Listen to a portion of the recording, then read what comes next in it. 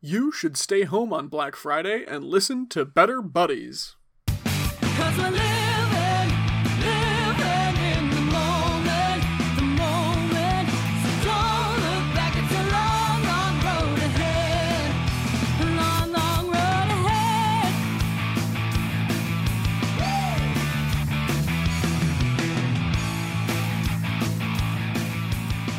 Hello, and welcome back to Better Buddies. I'm your host, RJ. With us this week, it's James. Hello.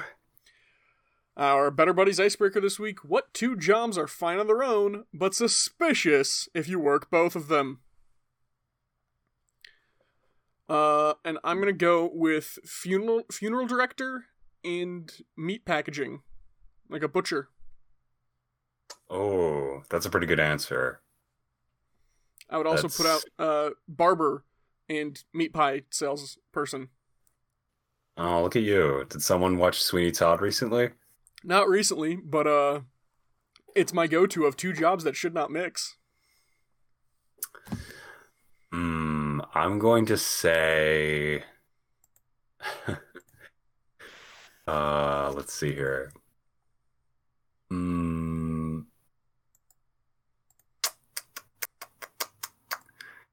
Like taxidermist and like daycare supervisor. Ooh, that's Is one that I feel a little unnerved about. Really, you could pair taxidermist with quite a few, in all honesty, and be somewhat. Yeah. See, I'm trying to make sure like I stick to legal jobs because I think that's really the intent, right? Like, I think it's really suspicious if you are a pharmacist who also like runs a local homeless shelter. Oh. Wow, yeah, that's pretty scandalous. That's a lot of potential there. A lot of potential. How about an AA leader who also owns a bar? Oh, that's a little that's suspicious. Yeah, it's a little too close together, but it would be kind of funny. Like, on the one hand, it makes sense, and then you think of it the next layer down, and it's like, oh, maybe you shouldn't be looking for your next clients, and then it's like, oh, but actually you know the ins and outs of alcoholism. Yeah, you funnel them there. You funnel them there.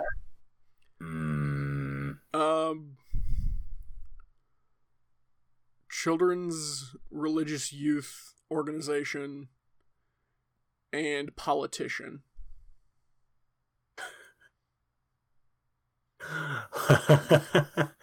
Yeah, all right. Yeah, absolutely. Cool. Little suspect. Little suspect.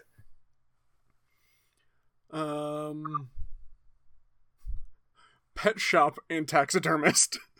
Pet shop and taxidermist that might be the winner, actually. That's pretty great. That's pretty good. Ooh. You get them when they're born and you keep them when they die. Yeah, that's honestly, it's not even that bad of a business idea. Model. Yeah. Pet store in front, taxidermy in the back. Yeah. Party up front, party in the back. Party in the back. It's a party all around.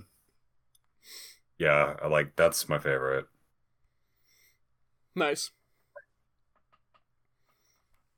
I feel like that's a good one, but I feel like that's just such a valid business model. Like, I think I gotta stick with, what was it you said? Taxidermist and what?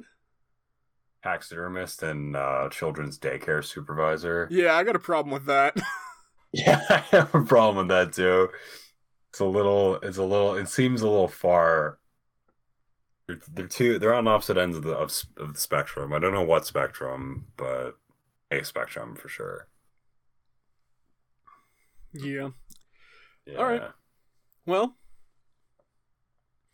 do we want to move on to our next segment? Yeah, let's do it. Our next segment is Better Buddies Recommend, where we recommend a piece of media to enjoy. Do you want to start? I can do it, sure. I don't think I've recommended this one before. I'm going to say the movie Margin Call. The what? It's the movie Margin Call. Margin Call is the name of the movie, and When it did it is come out? about came out in 2011. Okay. It is following a group of top executives and financial analysts and other sundry employees who work at an unnamed but prestigious Wall Street securities firm and realize less than 8 hours before the opening of the markets that they're on the verge of the greatest economic collapse in the history of essentially organized commerce, aka the 2008 financial collapse. So Oh. they have to all pull together and sort of decide what they're going to do about it and how they're going to weather the storm. And it's honestly, I wanted it to be a little more. I liked it. It's got some pretty good actors. It's got Jeremy Quinto, or not Zachary Quinto, who plays Spock, the remakes or whatever, the mid to late 2000s ones. It's got Jeremy Irons, who's very fun. It's got Demi Moore. It's got Stanley Tucci. It's got Paul Bettany, who's like he's a great performance in the film. And it's kind of written very slow, very Are you dramatically. telling me It's this very, movie's got the tooch? I'm telling you, it's got the Tooch. It's Hot got damn. the Tooch. Yeah, the Tooch kind of bookends this film. Shows up in the beginning and shows up in the end. And, What is he, the narrator? he is not the narrator. I wish he was. I think that would be fun. But Oh, I no, get it. This is a Princess Bride thing where he's reading the story to a kid in bed. that's exactly it. He's reading it to his grand nephew in the year 2040, and And telling at the end of the him, movie, his grandnephew's like, "Fuck you, granduncle. I'm gonna play me some Xbox 500." I'm gonna go trade crypto securities on the digital market. On my Stanley Tucci's like, PS7. on my PS7. PS7, a joint venture between Bloomberg Terminal and Sony. Yeah, no, it's good though. It's a good little. I don't know why. Like some guys have like World War II, other guys have like I don't know. I guess like comics or something. For me, my kind of real world niche interest is quickly becoming the financial collapse because I just find it so fascinating. Because we're on the brink of another one. Well, hmm, I mean, I've got like yeah. headlines, 3 to 5 headlines in the last like 2 weeks, all saying we're on the brink of another collapse, as bad or worse than the 2008 one. And it's like, okay, Yeah, it depends like where it happens. The problem with 2008 was like our entire economy was based in like the housing market because it was just seen as something that was so foundational and so sort of like guaranteed in terms of its value that no one really questioned that its value could be severely overinflated, which it was. So I've heard the same thing again. Like I've heard that the housing market is in a huge bubble right now. I don't know about other areas. I'm not super tuned in like financial news, but I do think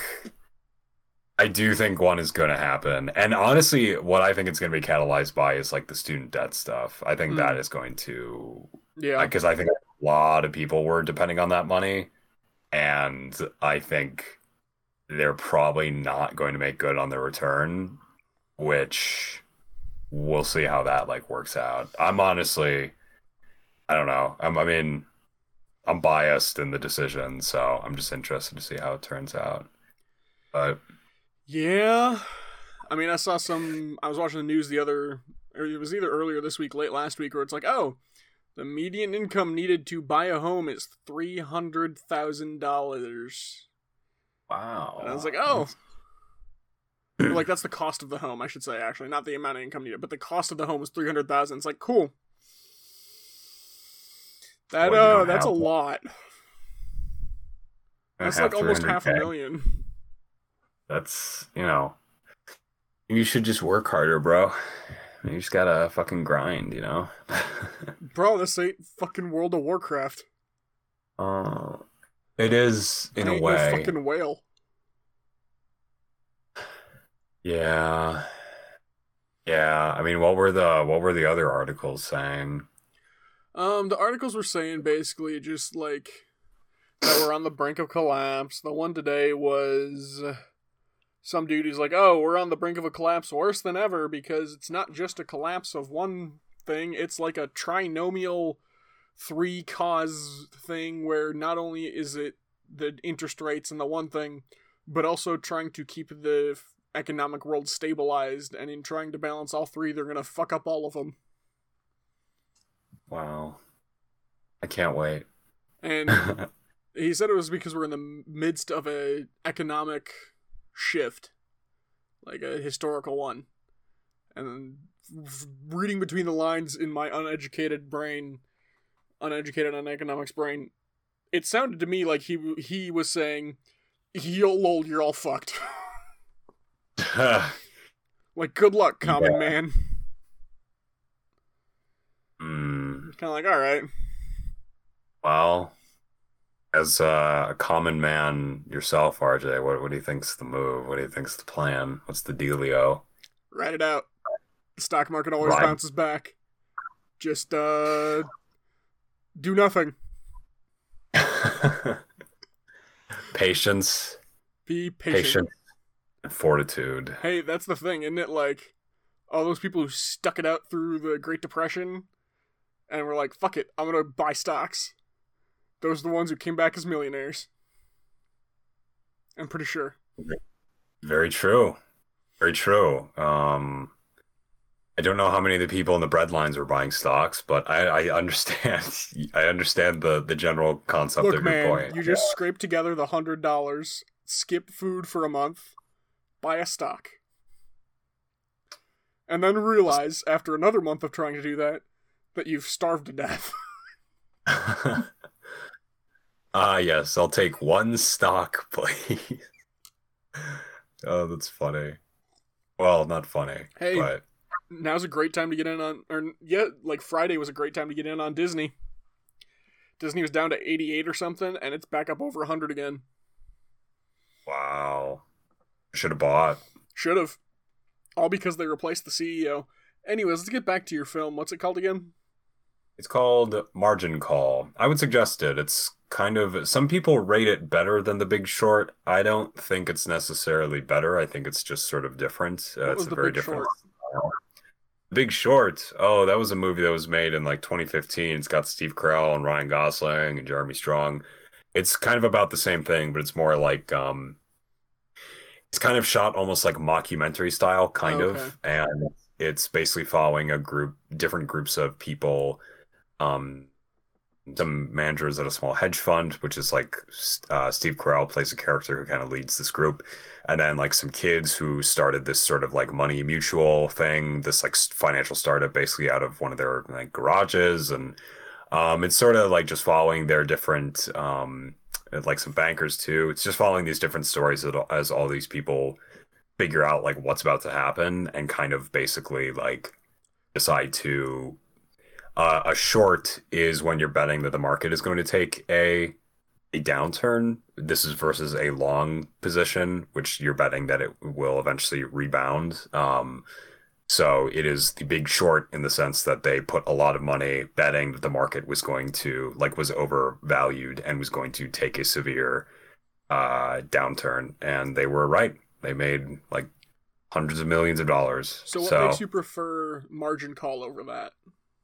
I don't know if I don't prefer Margin Call over that. Margin Call though is a lot less like The Big Short is actually made by Adam McKay, who did movies like Vice, but he's also done like he's like Will Ferrell's guy, so he's done Was he like the Don't Look Up guy? yes, exactly. So it's The Big Short is kind of toned in certain areas like a comedy, and it's sort of like in between comedy and drama. Sometimes it can't really decide what it wants to be, but it does have certain beats that really work, both dramatically and comedically, I think. And The Big Short's a little corny. Margin Call's a little it takes itself like a little more seriously, but Margin Call is kind of like I almost kind of want my financial movies to be a little bit corny. Like I want there to be this sort of like people shouting and sort of like getting really aggravated about like the numbers on the screen and stuff like that, and kind of like some melodramatic stuff. Because Margin Call is very much like downplayed, although it does have some wonderful scenes between Kevin Spacey is in Margin Call too. It's got great scenes between him and Jeremy Strong. They're just so fun to watch. So I would say Margin Call if you want to watch sort of like an understated drama about the collapse, and then The Big Short if you want sort of like sort of kind of a fun janky little introduction to what it was all about. Okay. Yeah. Nice. What about you? What do you got? I've been waiting for a little bit on it, but it finally arrived. Inside Job Part 2. Their second season was so good. Ooh. Yes. I've only seen about half the first season, so Go do they develop like go finish it. What are you doing here? You're right. I gotta go right now. Pause your podcast episode. Pause it. We'll be here. Go watch Inside Job Part 1, first season. It's a really fun animated show about what if a bunch of conspiracy theory stuff was real but controlled by a company that kept it hidden but also perpetuated. And it's like, isn't it partially produced by Mr. What's his name? Oh, something Hirsch, Alex Hirsch, is that it? Who is that? Is the guy who did Gravity Falls. Alex Hirsch. Yep. That explains the art style. Yeah, I think it's produced by made by him. So it's fun. So how was the second season? Second season was really good. Adam Scott's new character was introduced well and used well without like pushing out anyone else, and without like he was good for generating plots for episodes without like overtaking or like making the show about him.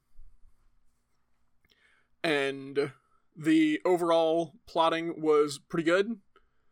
They did probably one of the best ways to handle meta level retcons I think I've ever seen. Interesting. Yeah, like it's one of those things they lampshade when they get to it, and it's like episode 8, like episodes 7 and 8. Which are the last two episodes of the series or of the season, they end up putting a lampshade on like stuff that's changed, or like how there's celebrities in the Illuminati, but also all celebrities are lizard people.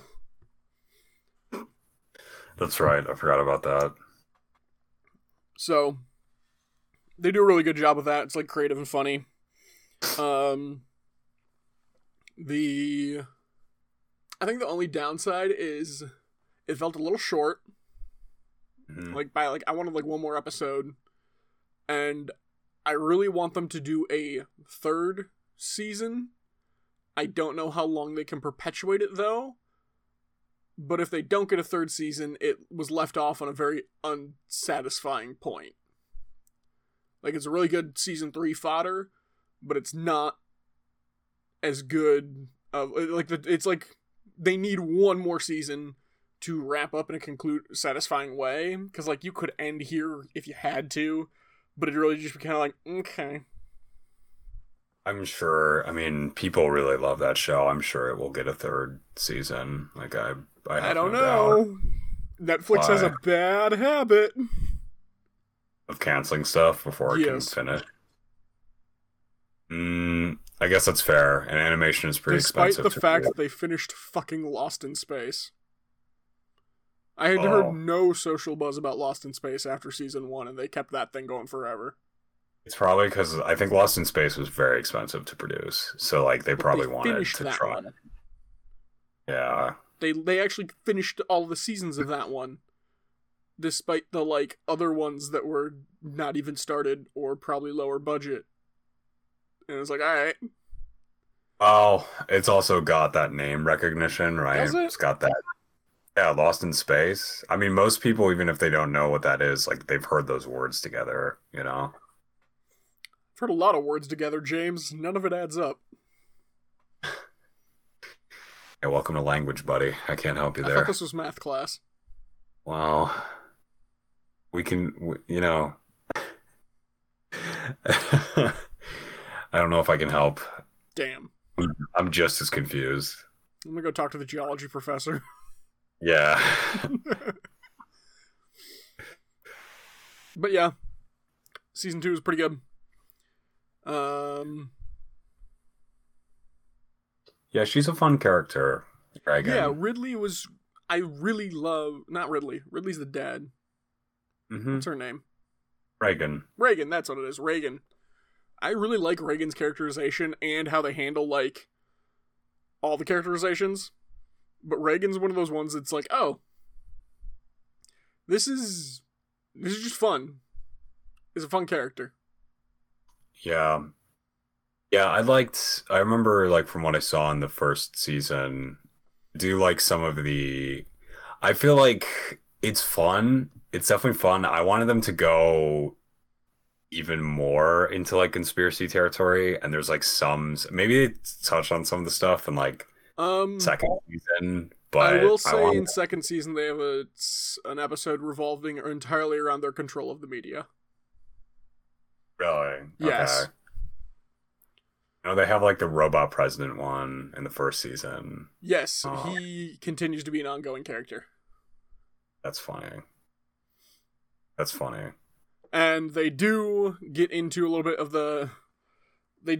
delve into a little bit more of the like other secret organizations, their main 6 as it were. Is this You've like got- the Yeah. You've got the Atlanteans, hmm the lizard people, hmm Incognito Incorporated, whatever it is. Cognito Inc. That is. The Illuminati, the Catholic Church, and Juggalos. Really? That's Juggalos fascinating. control the global financial markets. That's funny. That's really funny. Oh man. So do those like what is it? It's not the board of shadowy figures. What is Yes. it is that? Yeah. Okay. Are they like tethered to all of them, or is it just Cognito Inc. that they're like the heads of then? As I understand, if I'm remembering correctly from later episodes of season 1 and some of season 2, they're technically tethered to all of them. Mhm. It's a matter of like direct control. Like they don't directly control any of them, but they're in charge of all of them. And if people fuck up, they report to them. And they do delve a little bit more into the shadowy people stuff at the end of season 2. Interesting. Not a ton, but just enough. Yeah, there's a lot of potential in that show. Yeah, and I do like the art style too. I think it's kind of fun. It is. Like, that's what I want out of... that's what I want out of an animated series, right? Like, they have an art style that is their own. Like, it's similar to a lot of stuff, because it's kind of similar to the Gravity Falls stuff, and it's kind of similar to... It's a little bit more simple, so you'll get, like, the robot animation that it's literally just, like, the boxes and circles You cut out for like a few moments. What was that? You said you really liked an art style, or that's what you want out of a show where blank. Where it's like, yeah, it's kind of like Gravity Falls. It's a little bit simpler, but it's like... It's not the same as everything else, right? Like, it's distinct enough. So, it kind of reminds you of Rick and Morty, but it's not Rick and Morty.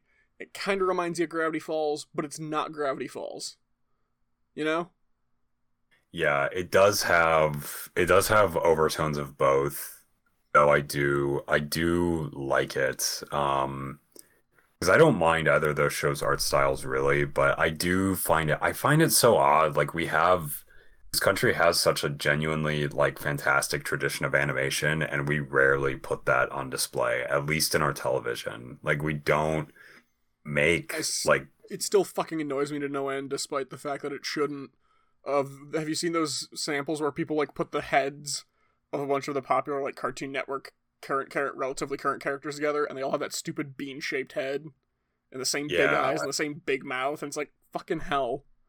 Well, it's that's what they call the Cal Arts style because that's where like it's come out of. And to be fair, it's like that style is it's a modern kind of reminiscence of like the old Rubber Hose style cartoons from like the Hmm. 20s or whatever. The problem is that it's rarely as The problem is everybody's creative. fucking doing it, and we don't have Hanna-Barbera mass-producing fucking shows anymore.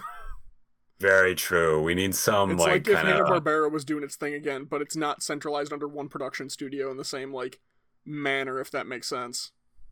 yeah, it's more of sort of a corporation of thought rather than of actual organization, which is still kind of the same thing, even if it's just spread out under different stuff.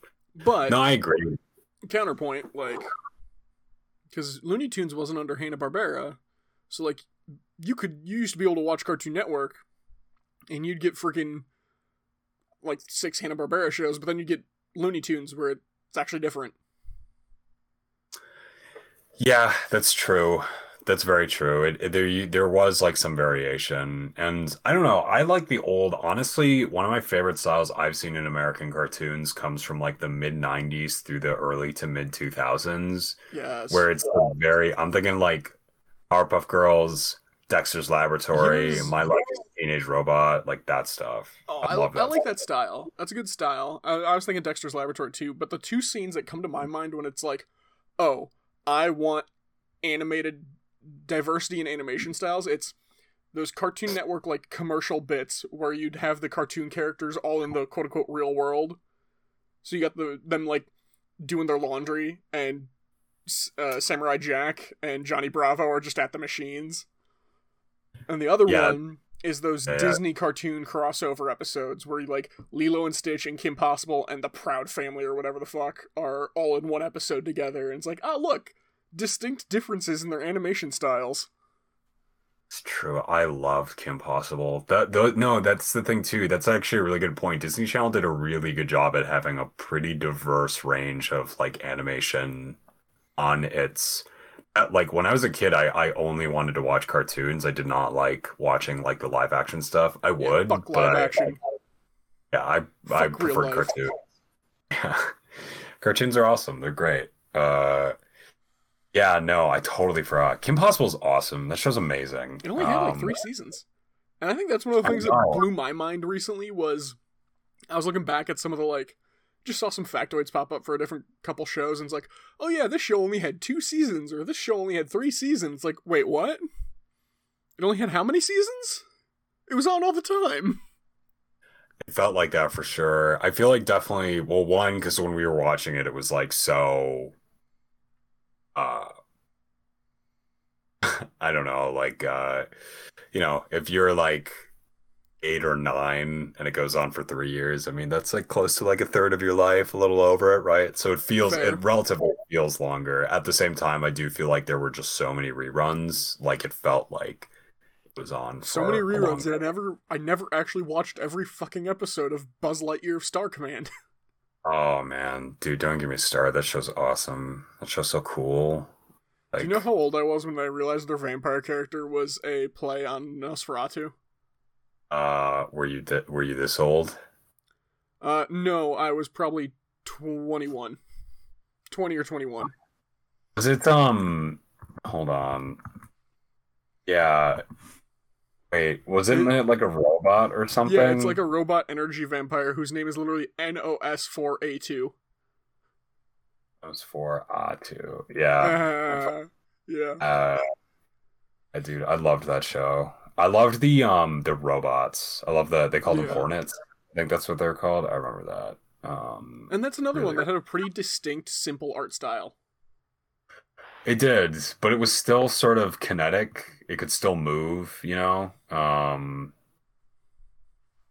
It was sort of, my God, it's Craig Ferguson voices Nosferatu. That's Damn. nuts. That's so funny. Well, Um, wasn't I think it was just in the movie that they put out that oh, what's his name? Um the voice on Disney's Soaring ride. I don't know. You should. You'll realize it. Patrick Warburton. Oh yeah, I think they yeah. Oh, you ended up using Patrick Warburton as the voice of Buzz Buzz. Lightyear. Yeah, that stuff was so cool. Show's awesome. Yep. And for the series, they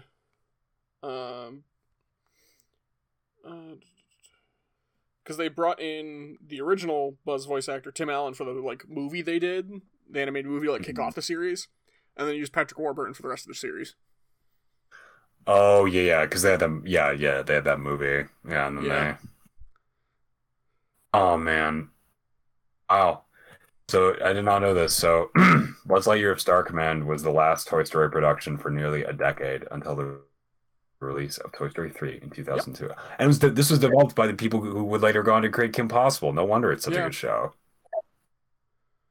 Well, and that was one of the things too with like Kim Possible, where those were. I remember reading something about those guys who were like, "Yeah, we ended Kim Possible the way we wanted to."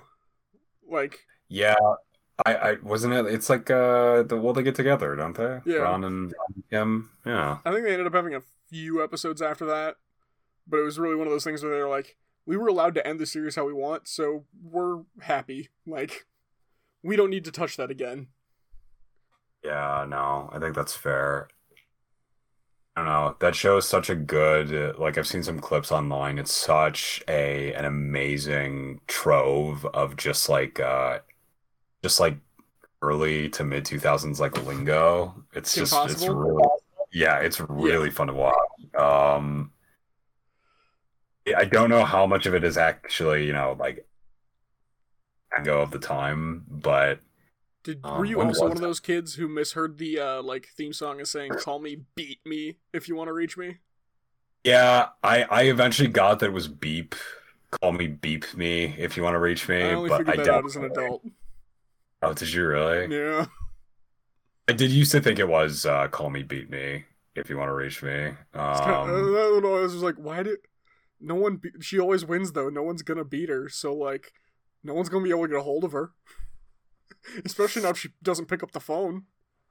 Well, no, you never say never. She gets beaten occasionally. That's where the drama comes in. James, I Um, was 8 when I watched this show. Give me a break.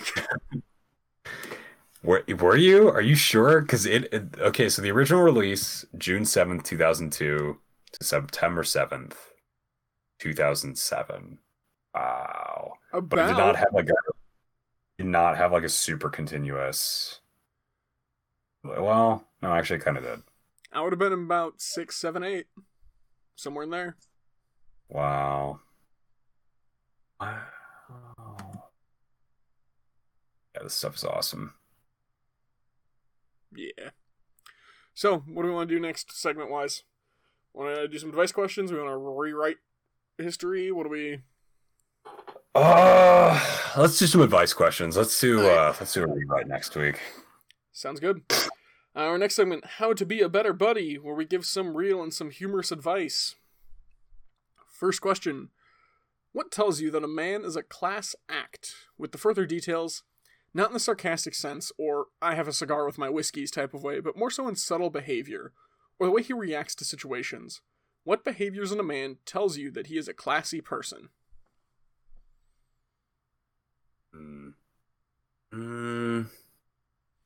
I think someone who. Oh, go Yeah, ahead. no, you go. You go. You go. Mm, All right, I'll go. Yeah. Actually, I think the key thing right there is that, like, it's one thing to offer or a refusal once, maybe twice. The classy thing is to offer the refusal one more time, and then accept. Because otherwise, you never want to be that person who ends up in the no, you go first spiral. Because no one will break that. And it's just a pain in everyone's ass, and you're wasting everyone's time. So, don't get... A sign of class is you gracefully attempt twice to turn something down and then accept. James, do you have yours now? I do. I'm sorry. What were you saying? You were saying something about offering a refusal twice. Yeah, offer refusal twice.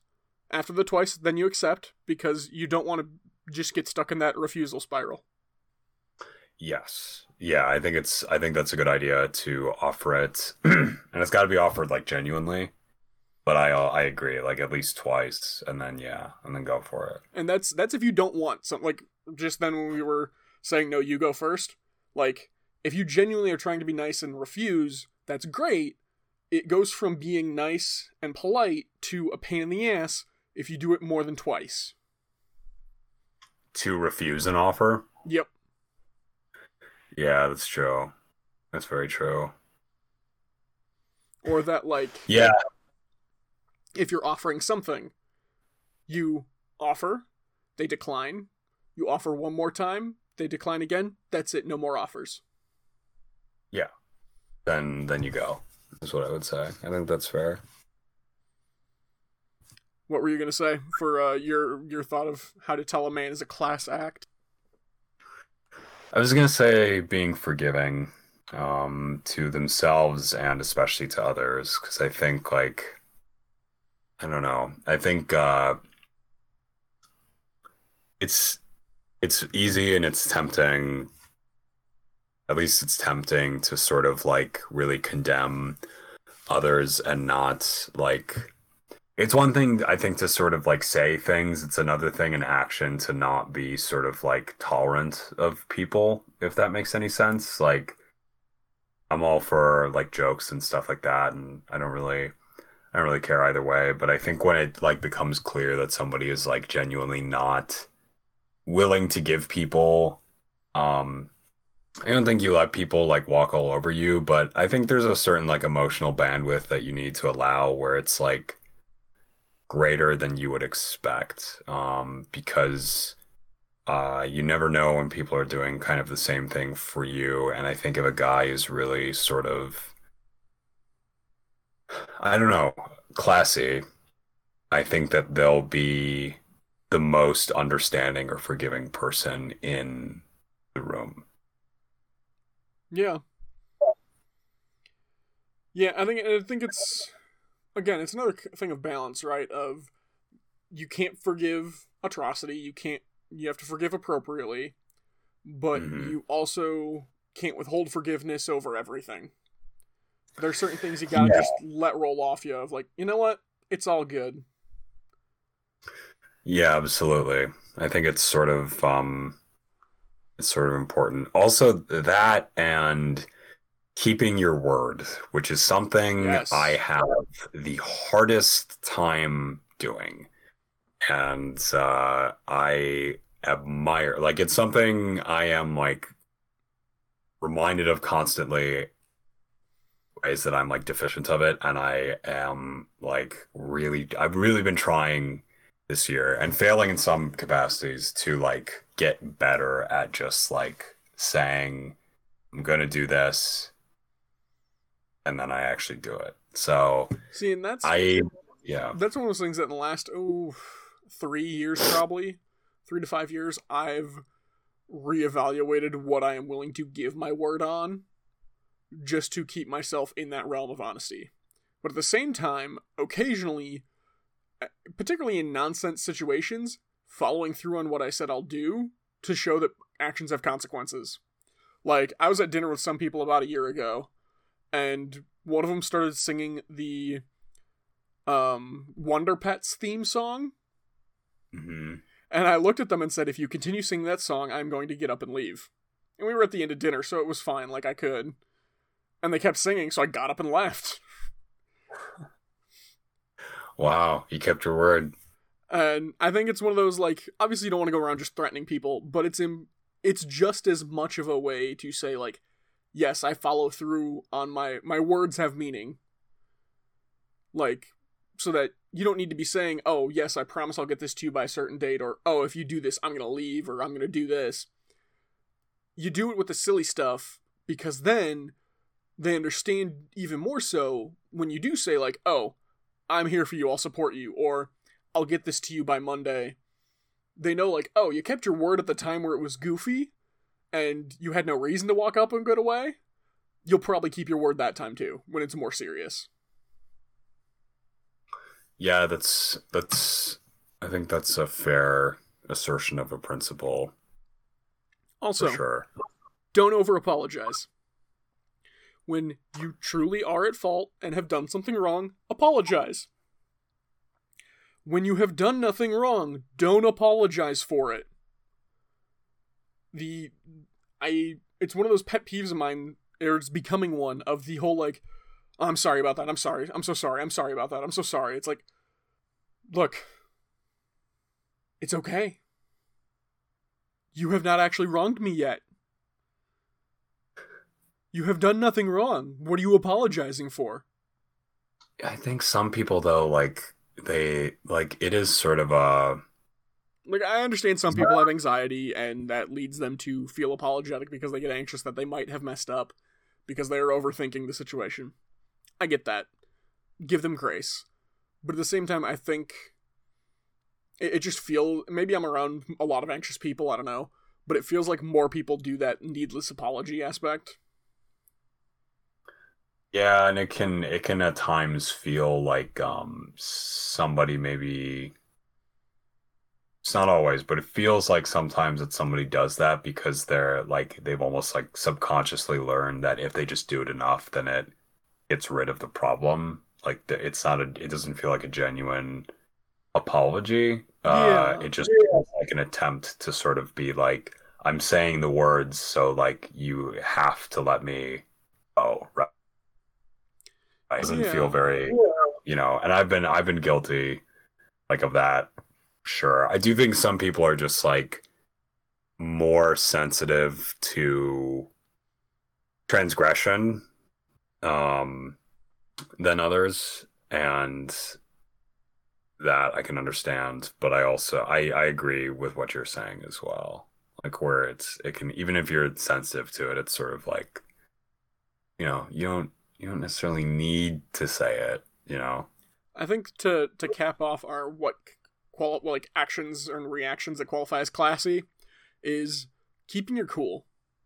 Like, you don't have to have a handle on the situation. You don't have to be the one jumping in to organize things or saving lives, but keeping a calm enough head to not mess things up further or to not get in the way or not be the like person absolutely just wailing and sobbing uncontrollably just because it's there's some stress. Like, just being able to keep a cool head long enough to remove yourself from the situation and get away, not necessarily be alone, but like to not be in a situation where it will be distracting or making the overall stress situation worse by your reactions. So if you remove yourself from the situation and then you're like, oh god, oh damn, but in the moment you were like not distracting to the people trying to actually improve things. I agree. I mean, I was just thinking, there's a line in like this book of like Arthurian stories that I was reading where it talks about how like King Arthur kept his cool and how like any knight or any man kind of like worth their salt, no matter like how you feel. Like whether you're like in the lowest of lows or the highest of highs, you always keep an even sort of demeanor. And it's not like you can't celebrate and it's not like you can't feel sad. It's more like it's not letting yourself get possessed by the feeling or by the sort of like... It's not letting your emotions control you. Yeah, exactly. Which is like super difficult because it's like really easy to follow a feeling, like super easy. And I do think sometimes, like, I think sometimes guys do get like obsessed with shutting that out. And I think sometimes you do need to follow it because I think sometimes like there's a lesson. It's just sort of like being discretionary about it and being able to sort of like understand, cultivate like an intuitive sense of like which are the ones that like does this actually feel right or does this feel wrong? And sometimes it's really difficult. It's really difficult to tell. So, but I agree with you. I think keeping your cool is a pretty, it's very standard, but it's a standard for a reason. Yeah. Our next segment, our next question. Good grief. Next question. When you meet a stranger, how long can you hold a conversation with them? How do you keep the conversation going? I'd say I can keep it going as long as I need to. Yeah, I'd agree. And I would say the easiest way to keep a conversation going is just ask questions. Oh, I can break that down into an even easier one. You don't even need to have to, like, think of questions, right? Because, like, maybe you don't know anything about gardening. You don't know what to ask. All you have to do is say, tell me more about that. Mm-hmm. Yeah, exactly. And, like, based on then the context of where the conversation goes, like, you'd be surprised at how many questions, like, the questions you can ask about a broad range of things that I'm trying to think of how to say this. Like, you can ask the same types of questions about almost anything, and it works, you know? Like, because everything, I don't know, everything kind of works the same way, basically, if that makes any sense. Like, oh, Yeah. really? So does that work like that? Or how do you do that? Then, like, what's the process? And blah, blah, blah. There's some pretty, they're kind of general questions, but they're ones that people really enjoy answering. So, Also, like, yeah. if you're talking about something, just be like, oh, what made you get interested in that? Or why did you choose this? And then they'll Mhm. tell you why, and then you pick something else off that of like, oh, your dad and you went fishing every summer. Like, did you do a lot of stuff with your dad? And they'll talk about that. And maybe something else will come up. Or you just go back to the fishing and be like, so, do you still go fishing? Like, what do you fish for? Yeah, it's pretty, I wouldn't say it's easy, but it's definitely, yeah, it's, once you get it down, you can kind of whip it out whenever you want. And literally just let them talk about themselves. They'll be happy. Mhm. And they'll think Yeah, a lot you're of a people good, don't do they'll like you more for it. They will. Dale Carnegie. Is that how to win friends? Yep, that's one of the things in How to Win Friends and to Influence People is let them talk more, ask them questions. Yeah. A lot of people don't get that opportunity. If you can do that for them, you're providing a valuable service. Too many people think that they're the interesting one, so they should be talking, and that you will be interested in them. No, no, no, my friend. You do not do that. You let the other person talking about themselves, and you ask them questions to make them feel important, because then they feel like you're interested in them, and maybe they will ask you a question.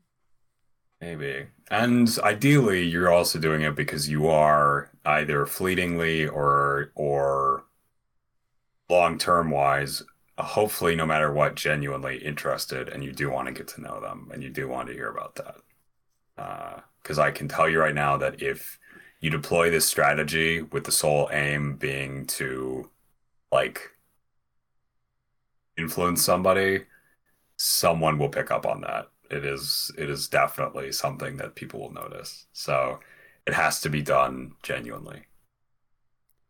Yep. All right. Our next question. How do you deal with a man who's being very aggressive and obviously looking for a fight? Oh, I don't know, dude. I would say, like, if they're going Antagonize the toward, ever-living fuck out of him. don't do that. It's so not worth it. Fighting is so No, I dumb. didn't say fight him. I just said antagonize. Yeah, that will lead to a fight, though. No. And He beats your ass and you sue. that's no. Or get That's him arrested. ideally, if he if he's coming after you, ideally, if you can find a way to disengage and basically, and sometimes it doesn't work, it really won't. If you can just find a way to be like, dude, I really don't want to do this. Like, I don't. Or you get your crew together and go looking for a rumble. Yeah. Yeah. Yeah, if you want to Gonna pull go fight some some Socs. yeah, some Grease, West Side Story fucking stuff, then yeah, go for it. Yeah. Make threatening snaps at each other for the better part of 3 hours and see where that gets you. Uh yeah, I don't know. It's definitely nothing. It's something that's like sucks because it's like it's just a really shitty situation. And, like, honestly, though, like, just become super agreeable. Because then, if you're on their side, they're not looking to fight you.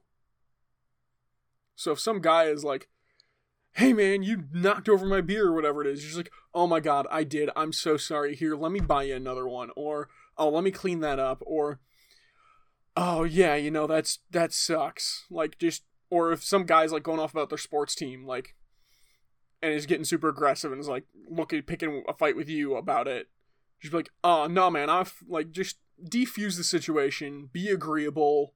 You don't have to actually agree with them on anything, just be agreeable and nice. And then if they're really still spoiling for a fight, if you're alone, vanish. Get out of there, run away, whatever you gotta do. If you're in, like, a crowded area, just find someone to, like, help you out. Talk to a bartender or a waiter or a cop or like some other person just to make it look like you're not alone. Or if you do have other people with you, just, like, get your group together to form a protective barrier. But don't actually fight anyone. Yeah. Like, I was reading a thread the other day of, like, hey, people who have actually been in a fight, what was it like? And literally every response was just like, not worth it. Not worth it. Not worth it. Ended up doing jail time because I punched a guy once and he hit the ground the wrong way and died of a broken neck. Not worth it. Yeah, I was in a fight and got 3 concussions. Not worth it. Violence is so... I don't mean to sound like that guy, but it's, like, so unnecessary. And I know this is, like, so cliche to say, but when you, like, all things considered, I really don't know of any times where it's, like, there's actually a reason, acceptable. There's a reason self-defense laws require you to leave the situation at the earliest possible possible option. Like, it does not count as self-defense if you continue a fight when you clearly could have gotten away. Interesting. Yep. Yeah, I mean, I think that's fair. I think it's like, I don't know. It's really sort of, it's like the definition of dumb, and it's like, violence is easy. Violence is like a really easy answer to almost any problem. And it's lazy, and it's pretty dehumanizing to everybody involved. So I would not suggest it, and I would agree with, like, what RJ is saying, where if, like, exercise all options you can to avoid that. Nice. Our next question. When is the right time after dating a girl to start calling her pet names, or to be open for her to call you babe? I say this one's a little dependent. A little dependent on the personalities, a little dependent on the situation. Yeah, like 2 months maybe. I was going to say an average of 3 dates to 3 months. Okay. Yeah, I like that. I like those measurements. If y'all had really good click personality before the dates, so the 3 dates are just kind of a formality, yeah, you're all good. After 3 months, if you've been together that long, I think it's about time you can start busting them out. Just can't be one of those, like, forcing it. It's just gotta be like a, oh, hey, hun. Yeah. Load it out there when you think it's appropriate, and depending on the reaction, you'll know when. But definitely not on the first date. If they Or the slap second you date. afterwards, you may not have been dating, and you should probably talk to a therapist. Yeah, like you should probably have hung out with them pretty consistently for a while, at least a few weeks. And this is, like RJ saying, this is kind of contextual or dependent on, I don't know, sort of how the dates themselves go. Yeah. Yeah, and honestly, like, be open to her calling you babe. Like, don't be some macho man bullshit of like, oh, I don't get pet names. Like, fuck you. Let a girl call you Yeah. honey. Yeah, come on. Be cool. Who doesn't want to be sweet? Yeah. Yeah. Our next question: what are 3 things a bachelor pad should have? And I have mine queued up ready to go on this one. Paper towels, Go. Mm. duct tape, scissors. Wow, you're prepared. Look, paper towels to clean up spills, to do padding in the back of your shoe if the foam falls out, as a plate if you need it, to clean your hands. Paper towels have many uses. 2, tape. Good tape. And at least 2 kinds, masking, duct. Because you need to fix things, you need to hang things, you need to label things, again, going back to fixing things, you gotta have tape. 3, scissors. Because it's one of those things where it's like, oh, when will I ever need a fucking scissors? Until the moment you need to cut the tape. You've really thought about those. I have high bachelor pad standards when it comes to, like, tools and utilities around the house, and very, very low standards when it comes to what tools I have in my kitchen. This is fair. This is very fair. I keep, like, 3 rolls of toilet paper and 3 rolls of paper towels stocked at all times. I have at least 2 Kleenex boxes waiting in the wings. Like, paper products and laundry products, you gotta keep that shit stocked. Because you never want to hit that and be like, ah, fuck, I'm out. What about you, James? What 3 things should a bachelor pad have? I would say a really nice TV. Like big and well equipped, but still modest. Like it shouldn't be too flashy. But Okay. something with good sound system, good picture quality. You can watch really great movies and TV shows on. Because you're a bachelor and bachelors don't have social lives. This is true. I would say a cast iron skillet that you take care of. That you cook all your meals in. Mm-hmm. And I would say a really comfortable bed. Like a super comfortable bed. A big But one, you only too. need... Oh, I was going to say you only need it in twin. You should get a king. King or a queen. California or whatever. queen. Yeah, get a big one, you know? And then you Have it only in there. use one edge of it. Yeah, roll around in that space, dude. Nah. On the edge of it, yeah. I've got a queen, and I literally use, like, the edge. Oh, man. You lucky duck. Yeah. Why, do you just got a sleeping bag? I got a twin. That'll do you fine. Yeah, it works. It works for what I need. Our last question this week.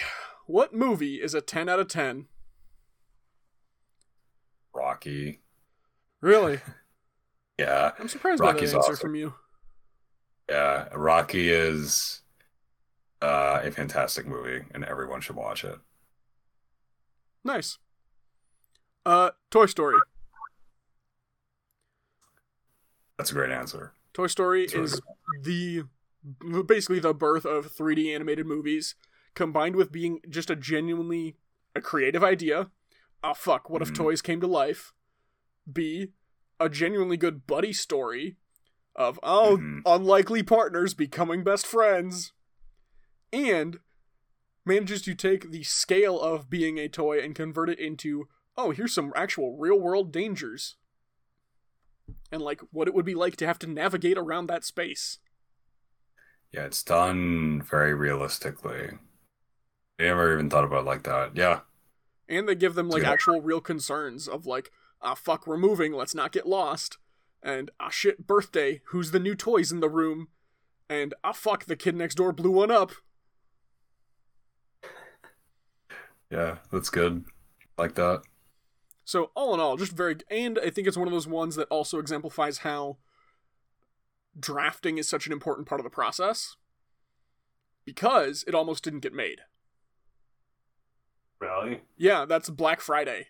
When they were making Toy Story, they had what they called Black Friday, where they did a showing for the executives, and the executives looked at it and they're like, no, we're not doing this. At that point, it was still, Woody was still more of a marionette, Buzz was slightly smaller and red, and Woody was just an asshole. Like, some people don't like Woody in the beginning anyways, because of, like, he's not always the best leader, but in Toy Story, he's very clearly, like, he is a leader, he cares about everybody, he wants them all to get along, he's the stereotypical jock on campus, right? Of, like, he knows everybody, high-fives them, helps out the guys with the science homework, but also, like, throws a pass. Like, he's the everyman popular person who runs things because he runs the social hierarchy and is at the top of it, and had that threatened. But in the movie that came out, he only becomes, like, really a jerk as far as just wants to reaffirm that he is on top. He doesn't intend to actually hurt anyone. Compared to in the original script, he straight up, like, tries to murder Buzz. And, like, is an asshole to everybody, including, like, Slinky and all the ones who are, like, supposed to be his closest friends. He's just mean to all of them. Okay, so he's just a dick. Yeah, like an absolute dick. Like, if I'm remembering correctly, they ended up using a lot of Woody's original characterization for, I want to say, Lotso in Toy Story 4. Of, like, in charge through fear. Interesting. Okay. So yeah. And, of course, they did, like, the different drafts and stages, which eventually got us to the end result. So. It is a great movie. It is. Woody's such a good character. His design is amazing. Well, and again, he was almost a marionette. Have you seen the sketches originally? Yeah, he have kind of like the ventriloquist mouth almost. He was supposed to be a ventriloquist dummy with a massive head. And then Buzz was going to be so small as to be able to, like, stand on top of the globe. And, like... Yeah, he was like a miniature figure almost, yeah. He had a very exaggerated, like, head and stuff like that. Which they also rebrought in the Toy Story shorts that came out after Toy Story 3, where... And I need to correct myself, I said Toy Story 4 with Lotso, I meant Toy Story 3. In Toy Story 3, when they did, like, a bunch of shorts of, like, oh, the toys are at Bonnie's house now, like, what adventures do they go on?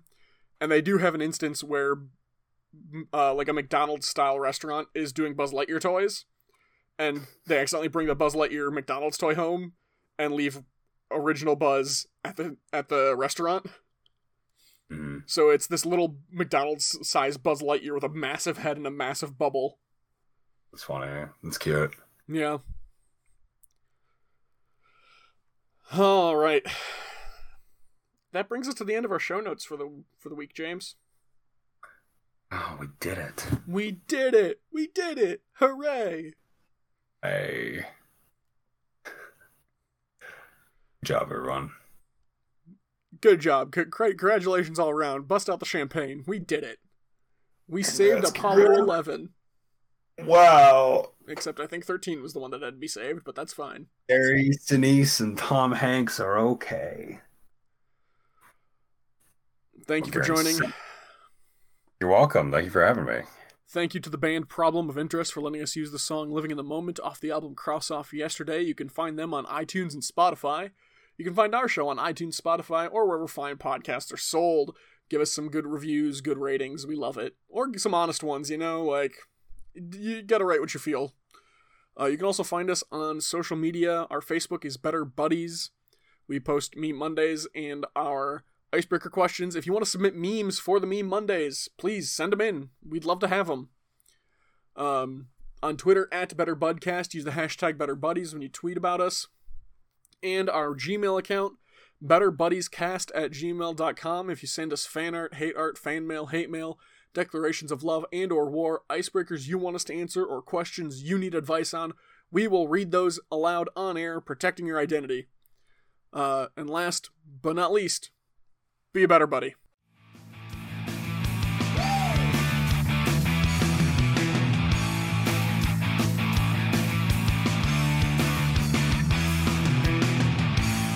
Hello. Hello. Good dog. Bonjour. Bonjour. Comment ça Je ne sais va? pas. Non, non, Très bien. Très bien. non, non, non, non, non, baguette, oui, oui. Non, non, non. Oh. Non, non. Non, Oh. oui, oui, oui, oui, oui, oui. Mon frère. Oh. Oh. Oh. Oh. Oh. Oh. Fuck. Good.